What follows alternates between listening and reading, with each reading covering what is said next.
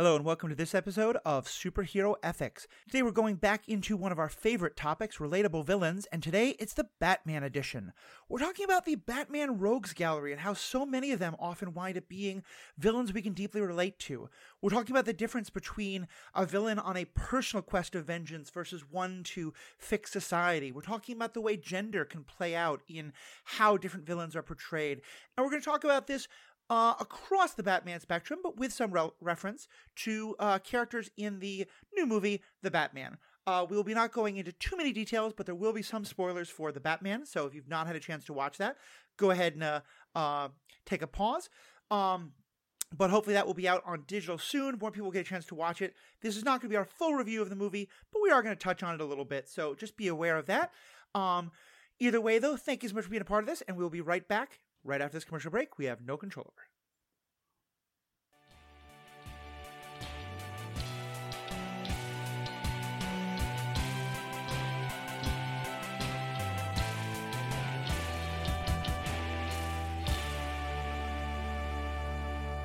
Welcome back. I'm Matthew, your host.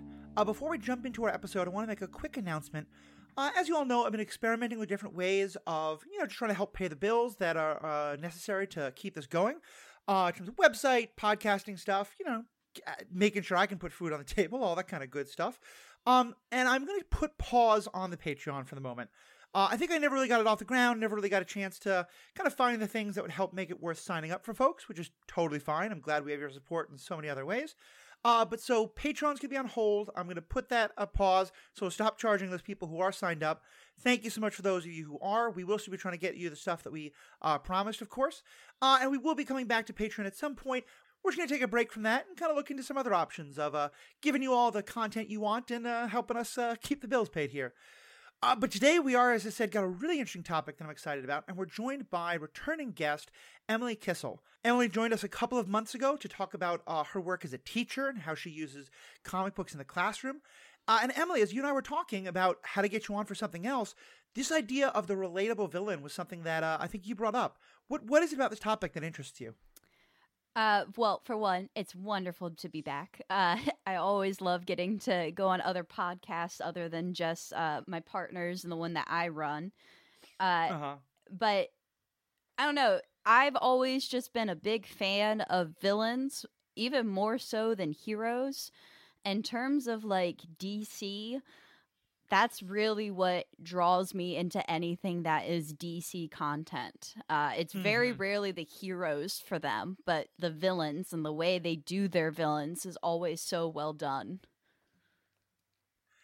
Yeah, I think it's very interesting. I think some of the Marvel stuff that I most love is the stuff that has the best villains. Black Panther with Killmonger, Daredevil with Daredevil with Kingpin. Luke Cage with Cottonmouth and Mariah Dillard. But yeah, overall, I think sometimes the MCU does not quite have the same kind of villain cachet. And so I'm glad we're kind of focusing today a little bit more on DC and especially on Batman. What is it you think about a villain story that makes it so much more interesting to you?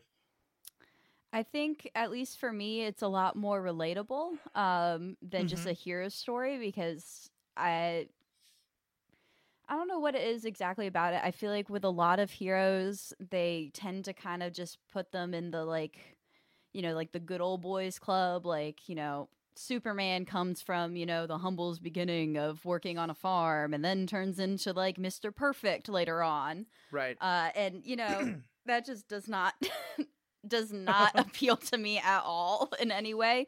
But, having a villain have to, deal with some kind of mental illness or seeing some kind of injustice happen in the world and then want to do something. Generally, at least a lot of really good villains, that's a lot of their origin story, is wanting to do something that's good and then going about it in the worst possible way.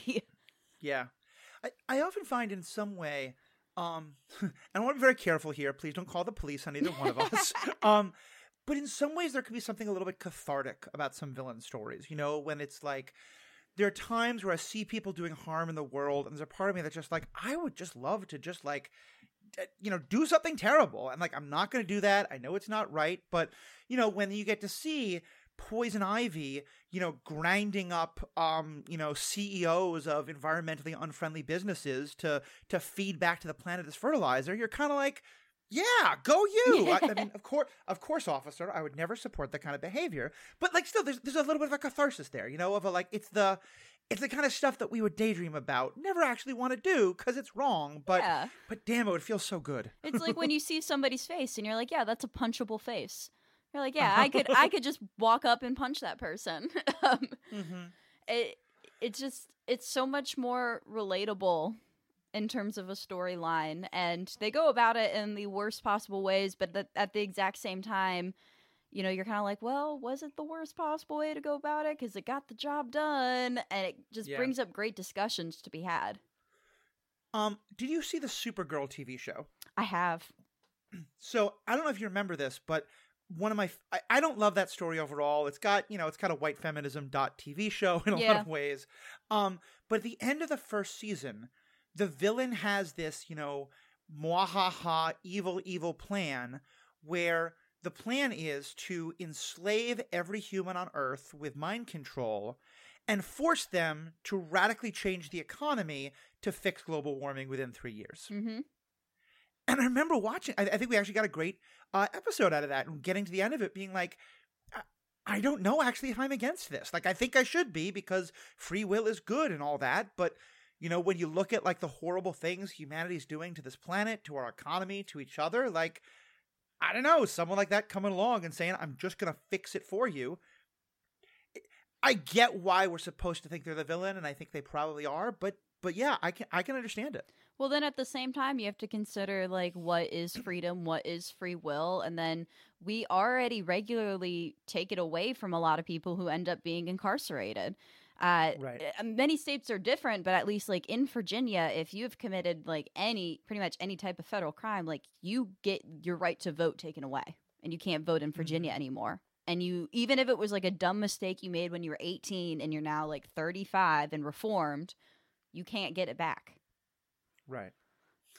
Yeah, and I think that's one thing that I often do like about those kind of villains is it feels like often they're holding up a bit of a mirror to us, in the sort of like, well, if all of us go to a 6, but we never really think about it. We never really think about the fact that we're already doing something that, if we really think about it, would make us kind of question it. The villain comes along and goes, well, what if we actually go to a 7 or to an 8 or to a 9? Because the thing is, you're already going to a 6, so why do I bother you? It's like the villain is kind of holding up a mirror to us and saying, if you're so upset about what I'm doing, why aren't you upset about what you're doing yourself? Yeah. Yeah, I totally agree with that. And so there's a lot more there that we're going to dive further into, but let me also just ask you this. What is it you think about Batman specifically? I think in DC, I mean, Batman, I think, kind of often is referred to as having the best rogues gallery, and I sometimes think that's true. But even beyond that, like, there is, I think, something particular about the Batman villains that often wind up being so relatable. Why do you think that is? I personally think it's because of the environment that they are coming from, which is Gotham City. And I think that the way they designed Gotham City to be, the way, people grow up there, and the way their policing system works, the government works, all of that, it essentially creates a variety of extremists because you put them in the most extreme, terrible conditions. And when you do that, you're going to get extreme results. Right. So I really do think it's just the way they designed their city. Mm-hmm. Yeah.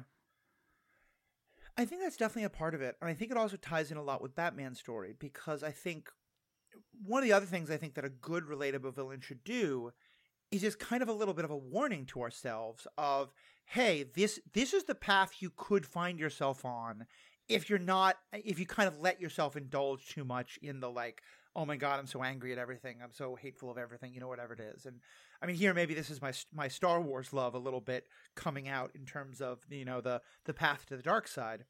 And one of the reasons why I feel like it is so appropriate for Batman especially is because Superman's the big blue Boy Scout. He's never acting out. He's doing what he wants to protect people, to protect the American way. Big quotation marks around that. Yeah. Batman is doing this to work through his trauma of his parents being murdered. And a sense I often get, at least with Batman, is that And I think the Batman the Animated Series especially shows this with characters like Ace and Harley and others like that. That part of why part of why the Batman Rogues Gallery is so relatable is because Batman himself relates so much to them. You know, like it strikes me that what he is seeing often is people who, like, he goes partway down a road but is able to stop. And what he's seeing is people who go even further, and so he can really relate to them. Does that kind of make sense to you? It does, but it also like makes me question, if Batman relates so much to them, why has he not tried to reform them? Mm-hmm. Right? Like, it's the same solution every single time for him. He beats them to a pulp of almost death a lot of the times, and then they end up in Arkham Asylum. Right. And then they break out, and it happens all over again. Yeah, you kind of wonder, like, because I think, at least in some portrayals, especially the animated show that I just mentioned, you do get a sense that he does want them to be rehabilitated. And, you know, so that there's some theory, but it often feels like it's kind of like a passing of the buck of, okay, I'll drop them off at Arkham. I'm sure that Hugo Strange guy is going to be totally fine with this. He's going to reform them. And that's when you kind of get into the question of, like, okay, well, why isn't Bruce Wayne paying to actually, like, hire some actual professionals for Arkham, or in some other way help to get the city to actually do that kind of rehabilitation and, you know, restorative justice instead of retributive justice? Yeah, and that's actually, like, we might see that in the sequel, because for the Batman, at least, it almost felt like the whole point of the movie was for him to realize that Bruce Wayne is just as important as Batman to the city of Gotham. Yeah. That's like what that whole point of the movie was. And I'm like, I wonder if we'll start to see him do more things like that, of trying to go more towards restorative justice, or if we're going to continue to see more of the same.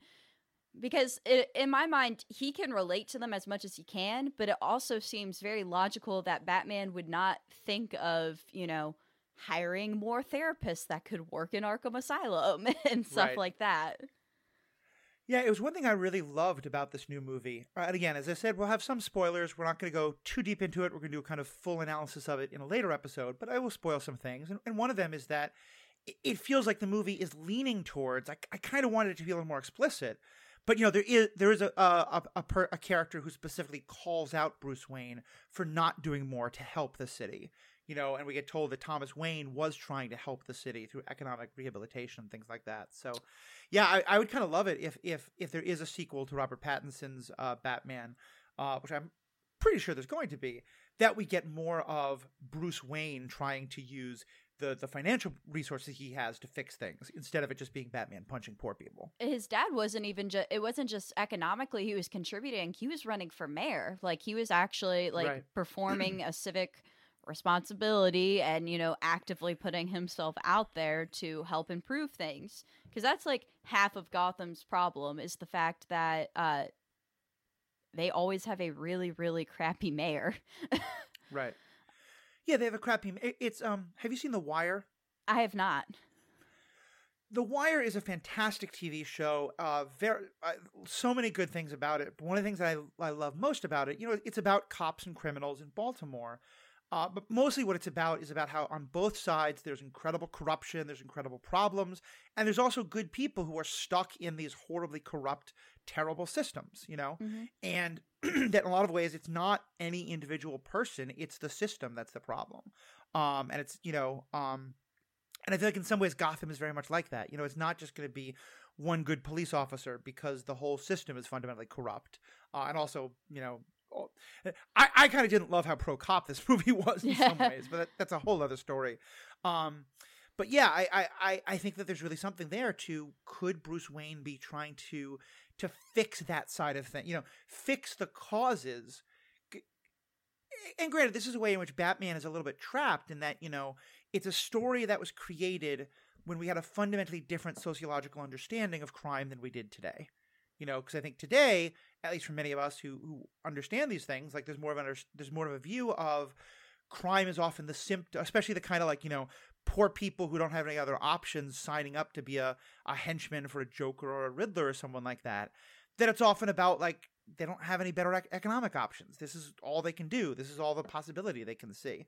And that in that way, those kind of criminal things are more symptoms than the actual problems. So yeah, I think it would be really great to see a Batman that addresses those things more. Well, I'm curious because I know they're going to create a Penguin show on HBO Max from Right. Colin Farrell's Penguin. And because they kind of went with more of that like 1920s mobster deal with the Penguin, I wonder if we will see some of that from the henchmen, like people signing up to work with the Penguin because they're in debt to somebody, a loan shark, or if they really had no other options but to work for him. That'd be a great thing for them to be able to address in that show in particular. And that's one area where I was about to mention the Riddler, but then I kind of pulled back on that because while that may be true in other tellings, I thought one of the most interesting things in this movie is that in this, the Riddler doesn't have henchmen who he's paying. He kind of has like, his mob of incel. He has his kind of mob of kind of, radicalized white male, incel type vigilantes. It reminded me so much about the insurrection and the people trying to take over the Capitol, like watching all those comments come up from his videos and seeing him like create like video content and stuff like that the Riddler was making. It reminded me so much of that particular moment, especially because I live like right next to Washington DC, and we have I have family that works there and stuff like that, and we were witnessing everything. It just reminded me so much of that, and I don't know if necessarily that moment was inspired by that, or if they were inspired by even just other current things between, different political supporters and stuff like that. Right. Yeah, I think that's a really good point. There's so much there we could dive into, but I want to pull back a little bit and talk about some of the specific villains because, as we said, there's a lot of different ways in which we can relate to some of these villains or not. And I think one of the ones we wanted to start with, and one that I know it's very dear to your heart, is Poison Ivy. She is. Tell us a little bit about Poison Ivy and kind of your feelings about that character. I love Poison Ivy so much. She has not been done justice at all until the Harley Quinn show, in my opinion. And what brought on... You don't think that Uma Thurman chewing scenery right, left, and center in Batman and Robin was a good portrayal? No, they just never make her powerful enough. Because she literally supposed to be just like this unbelievably powerful person. And they always kind of just like play her down. Like in comics and stuff like that, she's crazy powerful. Like so OP compared to others. And Ivy is what actually brought this idea between us because I had just done a lesson with my students on eco-terrorism. And I basically what I do with them is that we watch Batman the Animated Series, the first telling of Poison Ivy, that episode. And then I kind of pull up like some just kind of scenes from various comic strips and stuff like that of Poison Ivy doing all of her different things. And then we talk about, what it is exactly that she's trying to do. Like, what's her point? And her point is that she's an eco-terrorist. She's trying to save the environment and does it by putting people in harm's way, by killing people and corrupting them in different ways. And then we actually end it by talking about other forms of eco-terrorism. So I always throw Thanos up onto the board. And then we talk about how in history, when Poison Ivy was created, it was kind of just like, it was during the really big Greenpeace stuff. That was around the same exact time that Poison Ivy was created. And it was like they were telling everything that Greenpeace was doing in the comics by creating this new character. And for those who don't know, Greenpeace was a group that got started in the I think the 70s, right? Yeah, 60s and 70s. Yeah, and that they were doing a lot of pretty radical pro-environmental stuff, and by no means was all of it violent. A lot of it was, but they did a lot of protest, but they did things like having people in areas that were going to be logged. They had people like, climb up and live in trees that were supposed to be cut down so they couldn't be cut down. And they did kind of some low-level economics, sabotage of companies and stuff like that, as well as a lot of great like protesting and education. And, I think to a lot of us, myself included, they were doing a lot of pretty awesome work. Yeah. But it was definitely, they were definitely trying to disrupt the capitalist anti-environment machines instead of just like ask them to stop. They did a lot of stuff like that, but then they even started, like, there's many tellings of, like, bombs going off in college campuses, and even, like, intentionally sinking whaling ships that ultimately ended up killing, everybody on the ship. And that's where Greenpeace kind of turned into, like, that's when they're like, all right, they're terrorists. You're literally killing people by this point. And I'll say that, I mean, I'm learning something because I'd heard about some things like that. I had no idea that they were connected to Greenpeace, though. Yeah. Which is very interesting. Yeah, they were connected to Greenpeace. By now, the organization's a little less radical, but they're definitely considered that more radical side of things. And they have that really awful history from the 70s. And when all of that was happening, comics are historical artifacts. As things happen, they create new characters and they do retellings of everything. They're very progressive in that way. And so you see characters like that coming up and being created. And, like, for me, I am probably, like, my biggest, like, issues and stuff like that I support are all in the environment.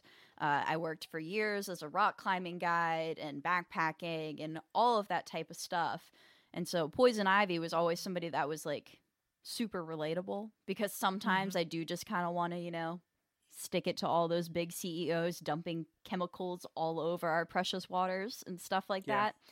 And Poison Ivy is just so cool to see, because she's also just, like, this really great symbol of feminism.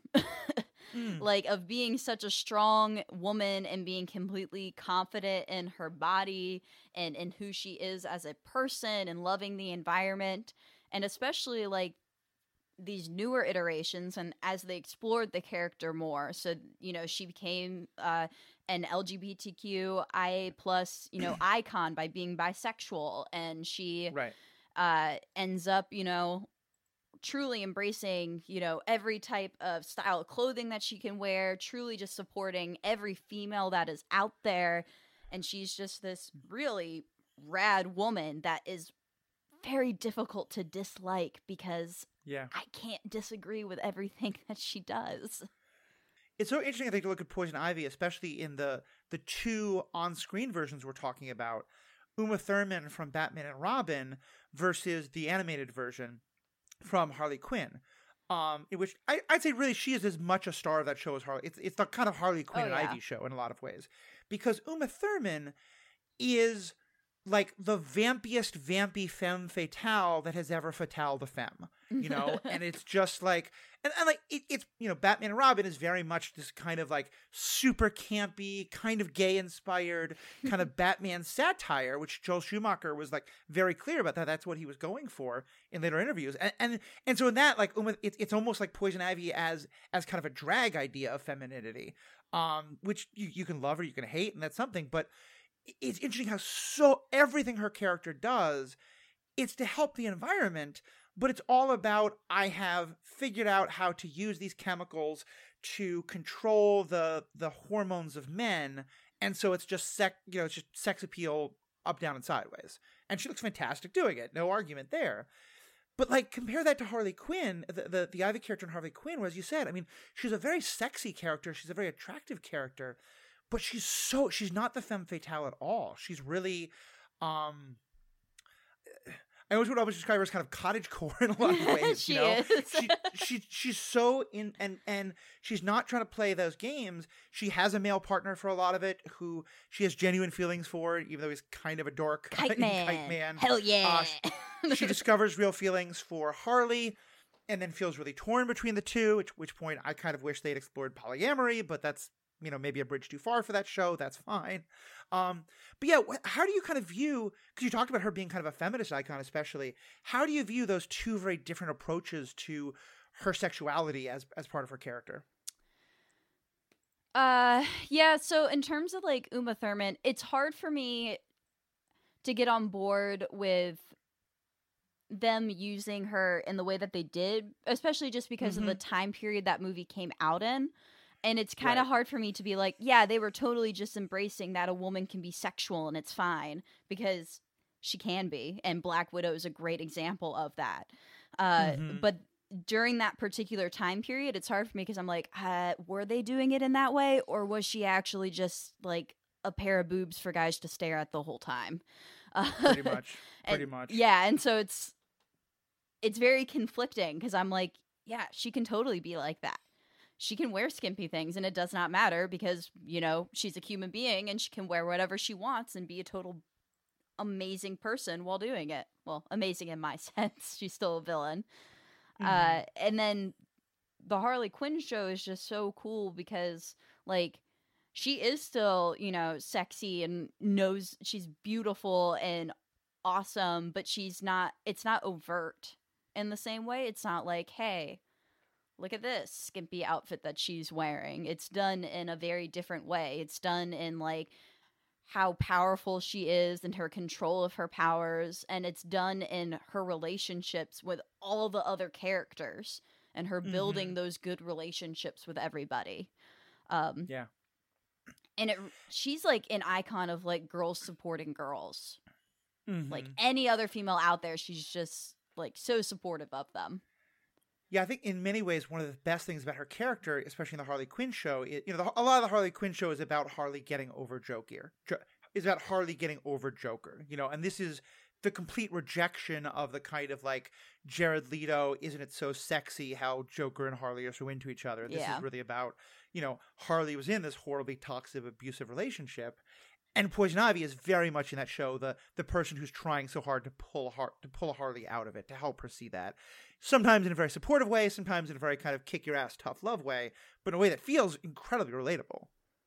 Yeah, and it's so relatable for females because I think, I can't speak for the entire female population, but we've all had some kind of toxic relationship like that, especially with other males. It may have not been romantic. It may have been familial or friendship-wise, but it's kind of, watching the show was very almost therapeutic for me personally. Like, I was watching Harley, and it was almost like, at times I would feel embarrassed of myself because I was like, no, I was like Harley at one point like that too. And I was like, oh, no, I should not have been like that. And then having somebody like Poison Ivy just being there for her and being like, no, we've all been there. Like, literally all of us have had this happen to us. And kind of just being there to constantly, like, remind her, like, no, you were doing the right thing. Stay away from that person, grow as a human being, and you'll be okay. Yeah. Yeah. And so what do you think it is? Like, so we believe in her politics in a large way. I think at least I certainly do. I think many of us do, in terms of the, like, we're killing the environment. This is terrible. What is it then that makes her a villain? What is it that has her cross the line? I think it's the straight up murder of other human beings. Mm-hmm.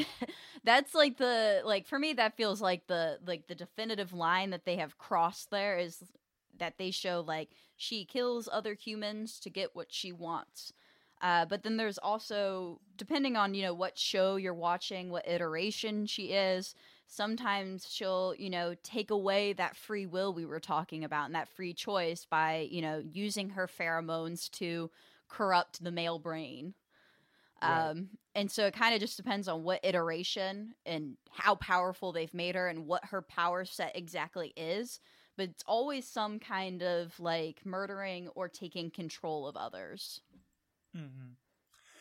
Yeah, and because again, it goes back to that question from before, which I think is one of the most interesting. And I did not like the Eternals movie much, but even that raised it somewhat, which is, and I think Professor X in X-Men does this all the time. Even, you know, Obi-Wan Kenobi, you know, you will not smoke death sticks anymore. You're going to go home and rethink your choices. Like, there's a very interesting question, I think, of, is it villain? If someone is making poor choices that are hurt... let me back this up a second. I think it's easy to draw a line and say mind controlling someone into no longer choosing to hurt themselves is kind of problematic. So you're taking away their agency and who gets to decide what's good for them or not.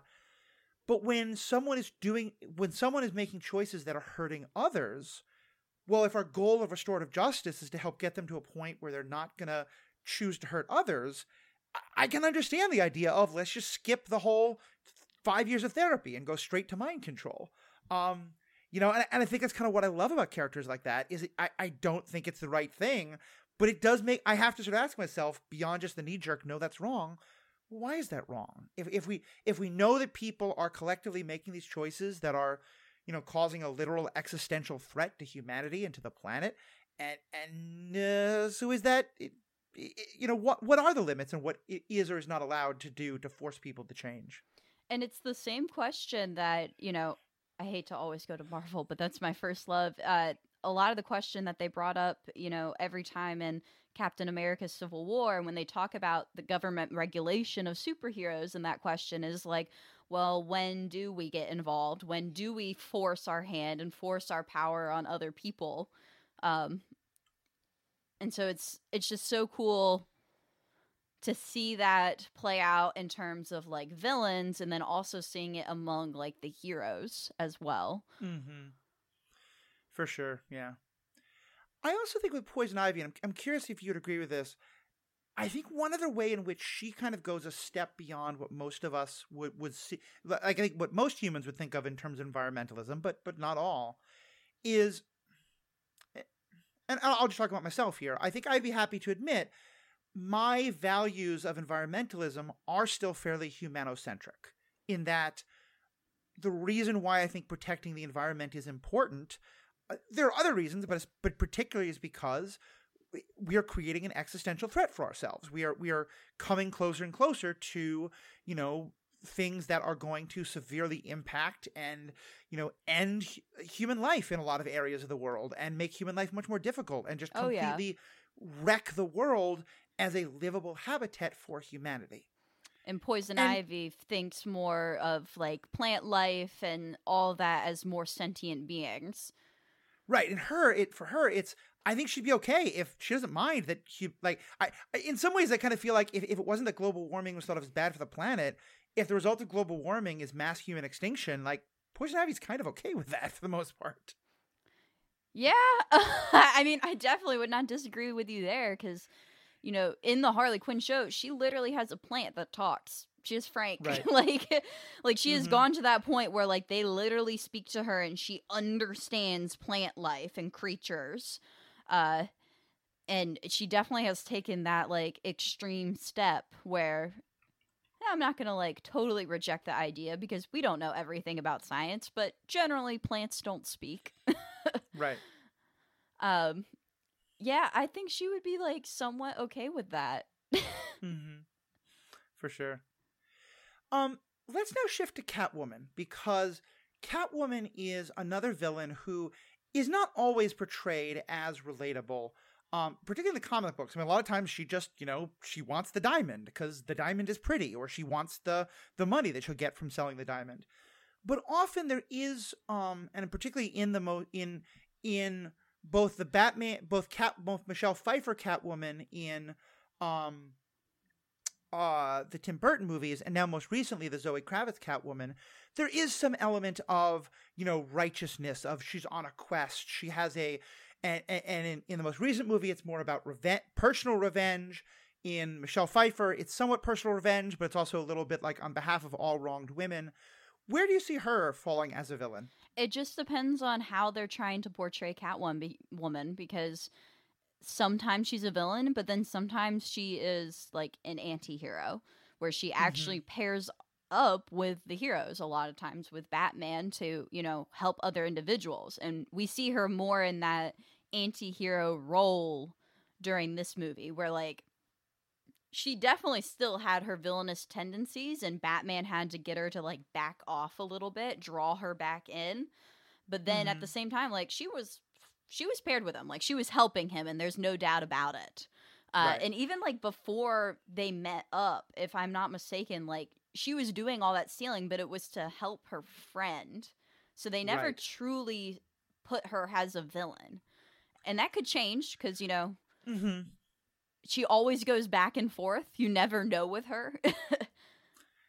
Yeah, like, I feel like she's very much the sort of like chaotic neutral, not evil in any way. Yeah. She's out for herself, but often she's kind of a person who, like, I think one of the things that makes Selina Kyle especially, like, in some ways, I find the Selina Kyle Bruce Wayne relationship a lot more interesting than the Batman Catwoman relationship. Yeah. And have you seen the TV show Gotham? I've seen like parts of it, not the whole show. because one of the things that they do with her character that I find really interesting is that in that, like, you know, young teenage Selena Kyle and young teenage Bruce Wayne connect with each other. And one of the things that comes up is this sort of idea of that part of why Bruce Wayne can be so kind of morally absolute and, you know, have this like, well, even under the worst circumstances, you should never make this choice, is because he's never going to face the worst circumstances because of all of his privilege.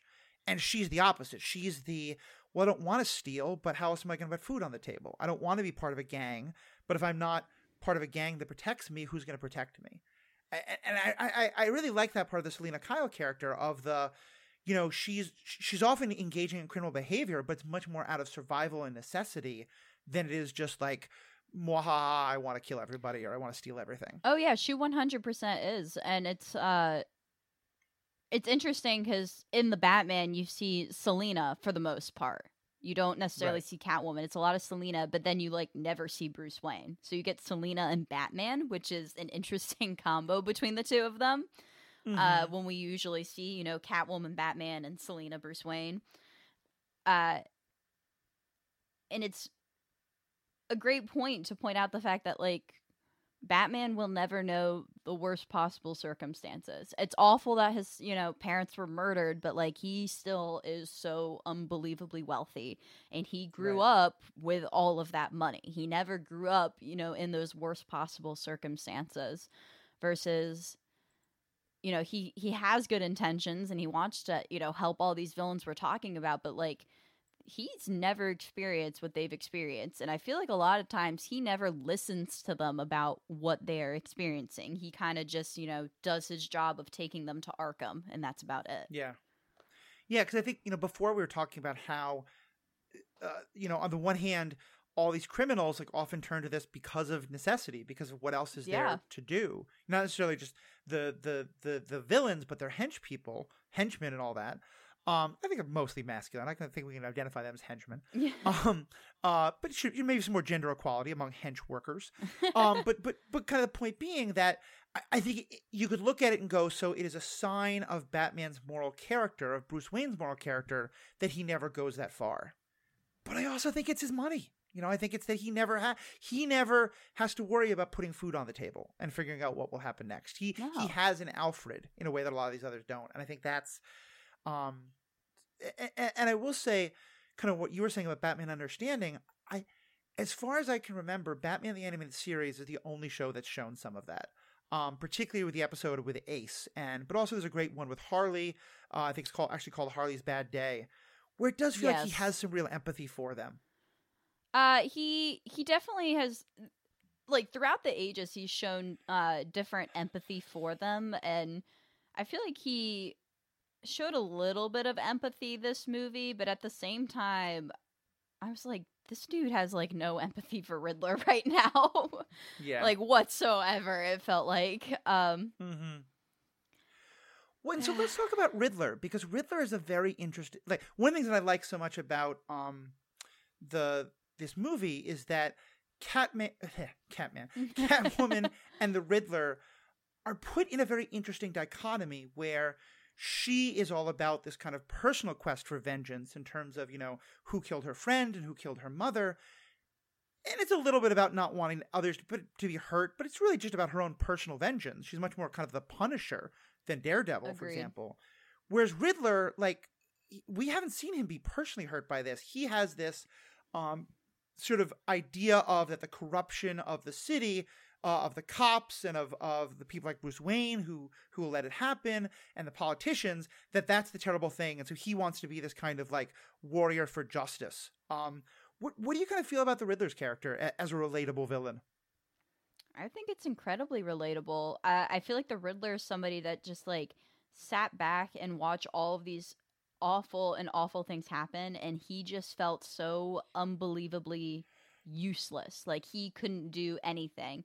And there's so many times in life where I'm just like sitting here and I feel so useless. Like currently with like the Ukraine and Russian everything happening over there, like I have felt so useless. Like I feel like I can't do anything to really help. You know, like I can donate money, but then I'm also like, I'm a public school teacher. I also don't make tons and tons of money to donate. Right.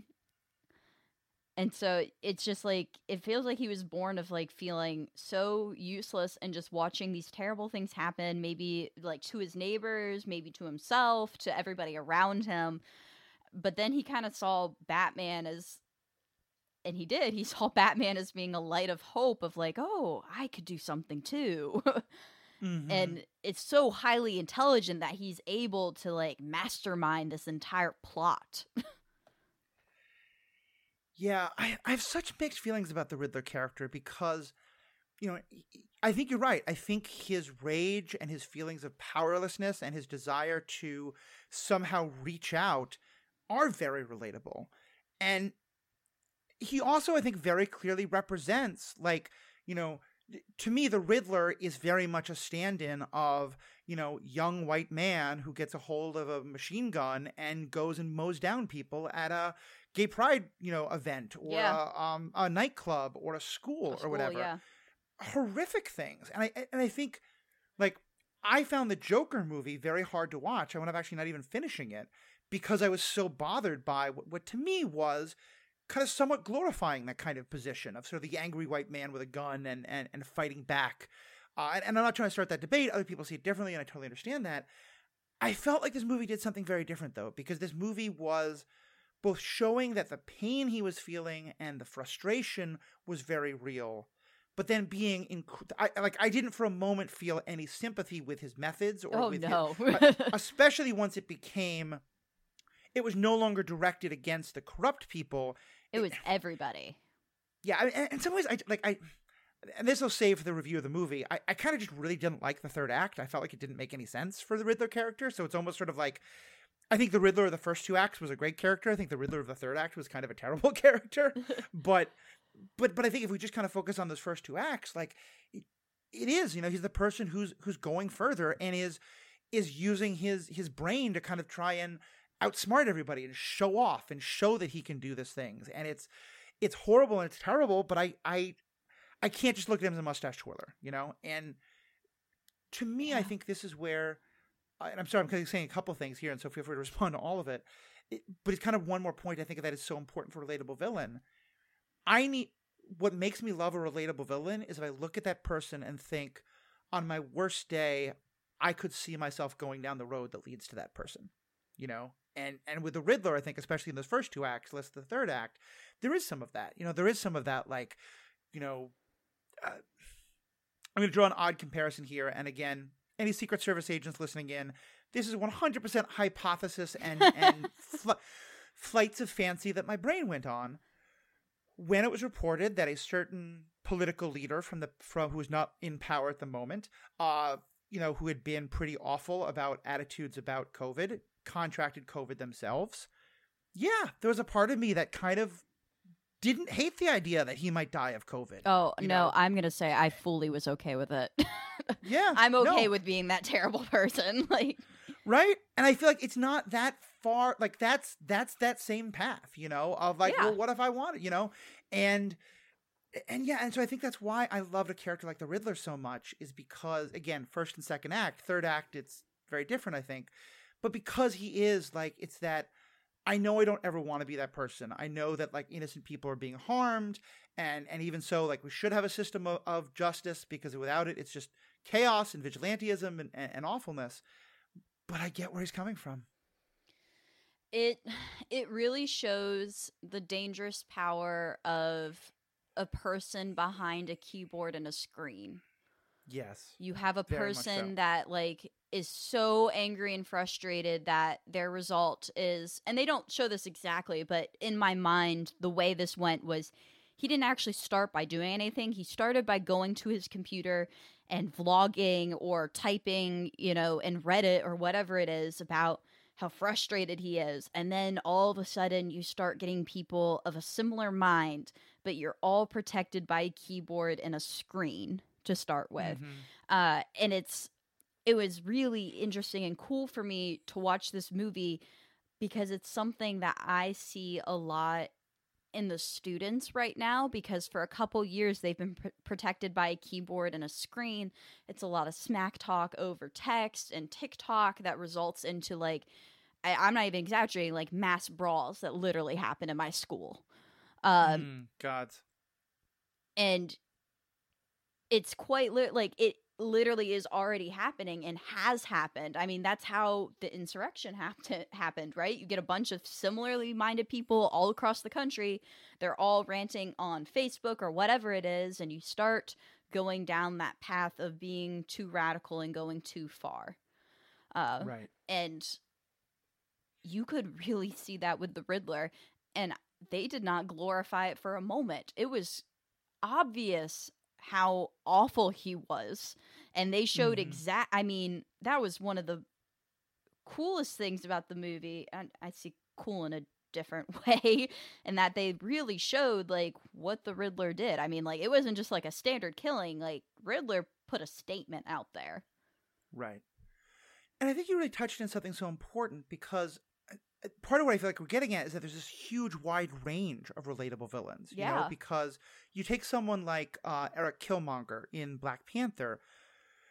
I am so very close to thinking he's right, you know, in terms of, like, you know, arming people to fight back against racism. And I think one of the most important parts of the Black Panther movie is that by the end of the movie, Killmonger has won the ideological discussion. Well, so like, his actual methods aren't what Black Panther and Wakanda is going to adopt, but the idea that they have to end the isolation is 100% what they adopt. My problem with the two of them, and I love Black Panther, don't get me wrong, let me start off there. All right, you have Killmonger being that totally radical point of view. You have T'Challa being like, no, we should do what my father did and not, you know, go out into the world and stuff like that and help other Black people.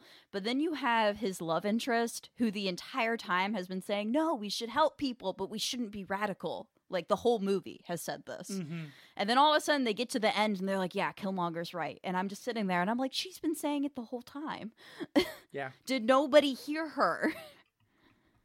Yeah. I think that's very fair. And I think the movie at least a little bit acknowledges it, because, like, I think at the end, you know, T'Challa does specifically say, like, he helped, you know, I now realize that you were right, and so now I want you to help me with this. But you're right.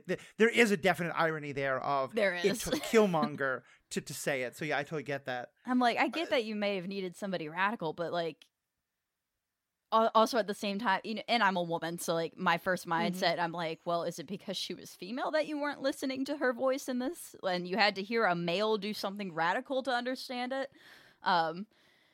But again, I'm a female, so, like, so many times that literally does happen, and that probably wasn't the intention, because this was a very, very progressive movie that came out. I mean, I'm down for a comment that Killmonger was mansplaining. You know, better involvement in the world. I think that's one we can go with. Yeah. But just pulling it back a bit, where I was going with that was just the idea of, like, I am still rooting for Killmonger, you know, that I don't want his plan, but, like, right up to the end, I'm really close to it. I'm never rooting for the Riddler. It's more that I'm kind of, there's a little bit of sympathy, and there's also a little bit of, I see how you got there, and I wish that steps had been taken to help stop you getting there, you know? And so to me, it's a very different kind of being relatable. Does that kind of make sense? It's relatable in that, like, it's not the same issue I can get behind, but I can see any one of us going down that path of, it might be a different issue, but, like, going down the path of, you know, the keyboard warrior protected by the screen, gaining the followers, and then something radical happens behind your cause.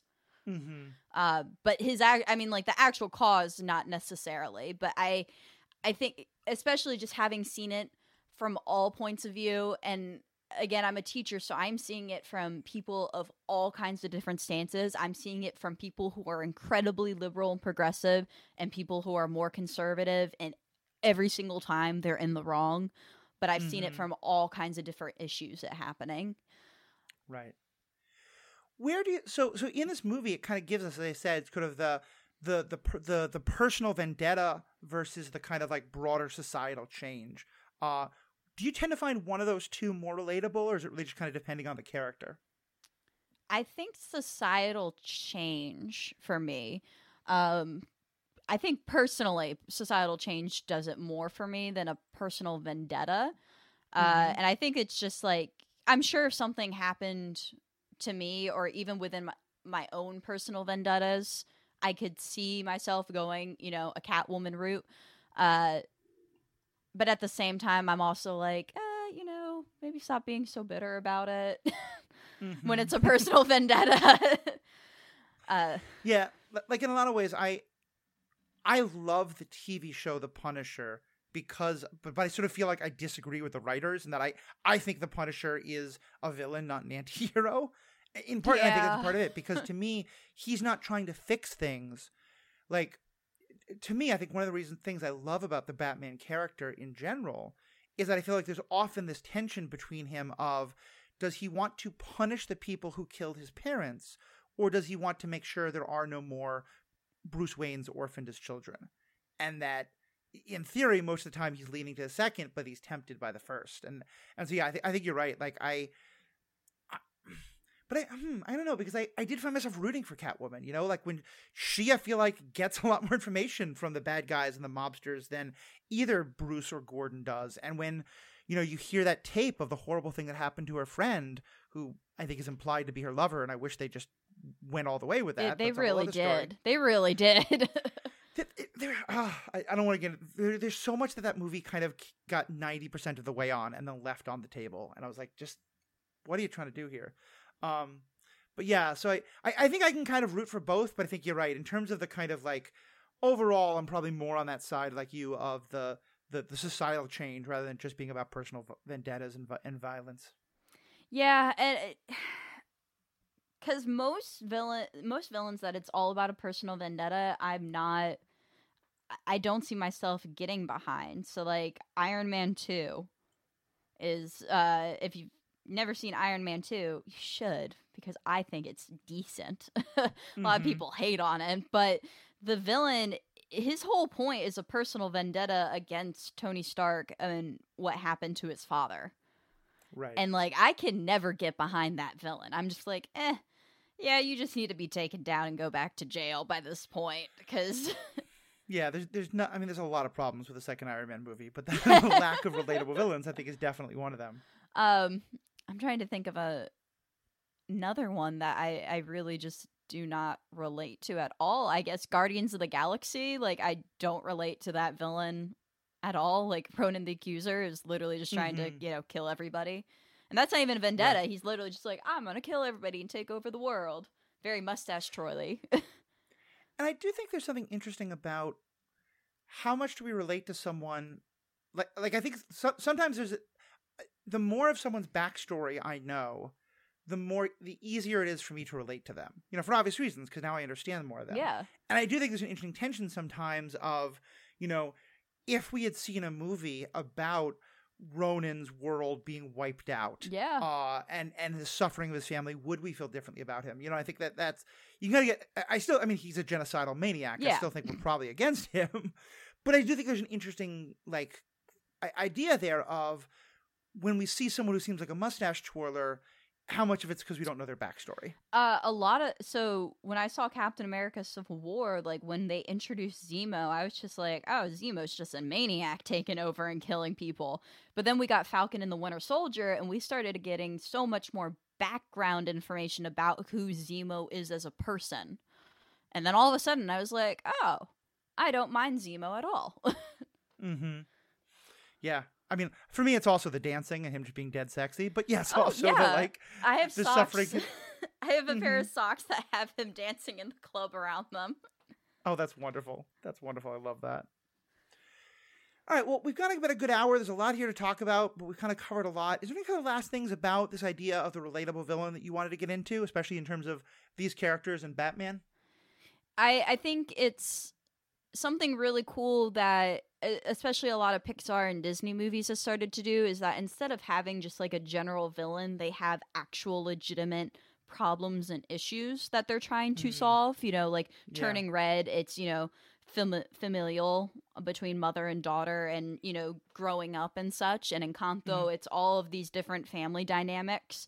It's generational trauma. Yeah. Yeah, the fact that even by the end, even the grandmother is not, the abuela is not a villain as much as she's a victim who's then passed on her victimization to everyone else. Exactly. And I think the most relatable villains are the ones that take that concept and they put that concept into a person. And that person represents that type of concept. Because, superhero films, they're always going to have some kind of big bad villain. It's not going to be, the casita is falling apart because, the family is falling apart. That's not ever really going to be a Marvel movie or a DC movie. But putting that type of concept of, generational trauma and impacting that on other people, you can make that a person. Right.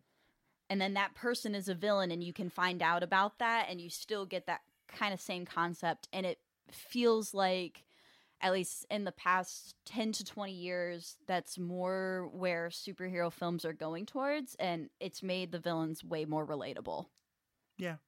No, I think that's really true because I think that like I was talking about The Wire and how part of the point of The Wire is that it's these systems that are the real problem. And in kind of the same way, like, there's always these jokes that you see around about, like, the best way to deal with billionaires is a guillotine and stuff like that. And, like, I'm always, like, again, that's where the villain, there's the part of me that's like, yeah, like, if you are hoarding that much wealth, like, you're an awful, evil person and you're harming people.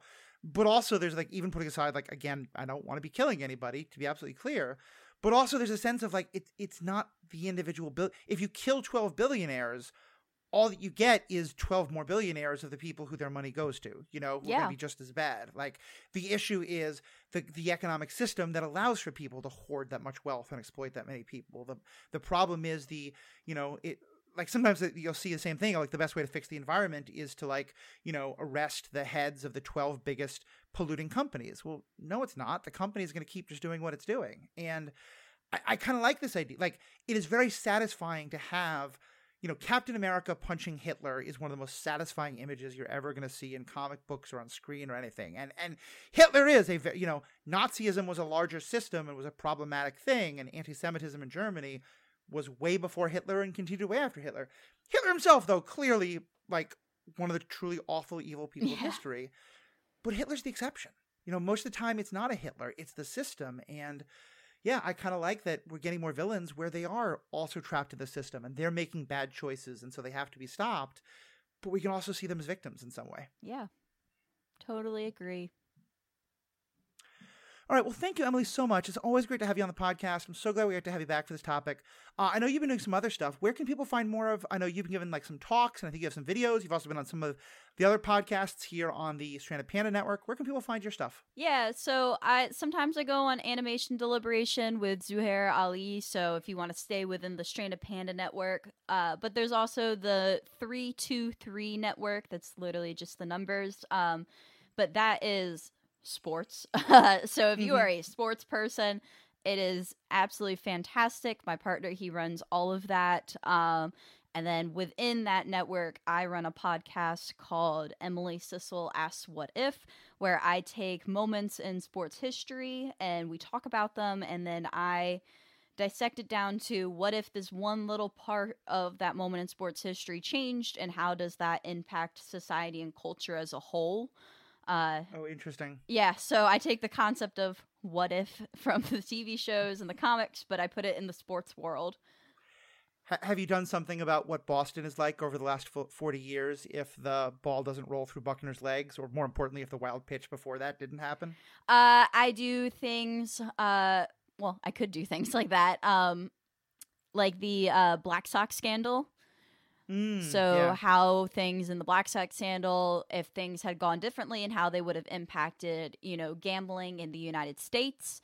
I've looked at not Jesse Owens directly, but instead Carl Capardi. I'm mispronouncing his last name now that I'm not thinking of it, but he was the Jewish wrestler that actually competed before Jesse Owens. If it wasn't for him, Jesse Owens never would have taken over for the Jewish runners, that type of stuff. Right.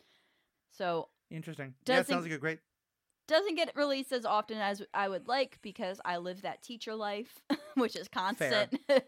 But it's pretty cool, and the 323 Network is great. And then I speak at comic book conventions about how you use comics in the classroom. So nice.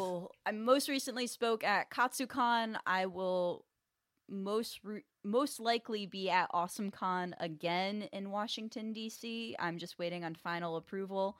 And I'm putting in my application for New York Comic Con, so who knows? You might see me there. Sounds good. We'll definitely do it. And I will say on my own just plugging note, I just finished the book Moneyball after watching the movie. It's one of my favorite part of sports history. So if you ever want to do an episode about that, I'd be happy to come on as a guest because it's such a both the kind of like the economics of sports, but also the like the conflict of the moment when it shifts from being a story of passed down wisdom to a story of actually paying attention to the statistics is. Trust the data is kind of an interesting point in our world in general. So it is. Yeah, that's a topic I'd love to talk to you about. Well, you can find Emily's earlier episode about teaching with comic books, which is a great one, as well as all the other episodes of this podcast and all my other podcasts by going to theethicalpanda.com. There also you'll find our contact information, all the different ways to contact us, tell us what you love, what you agree with. What do you think of the different versions of Catwoman or Poison Ivy or the Riddler or some of the other things we've talked about? Would love to hear what you have to say.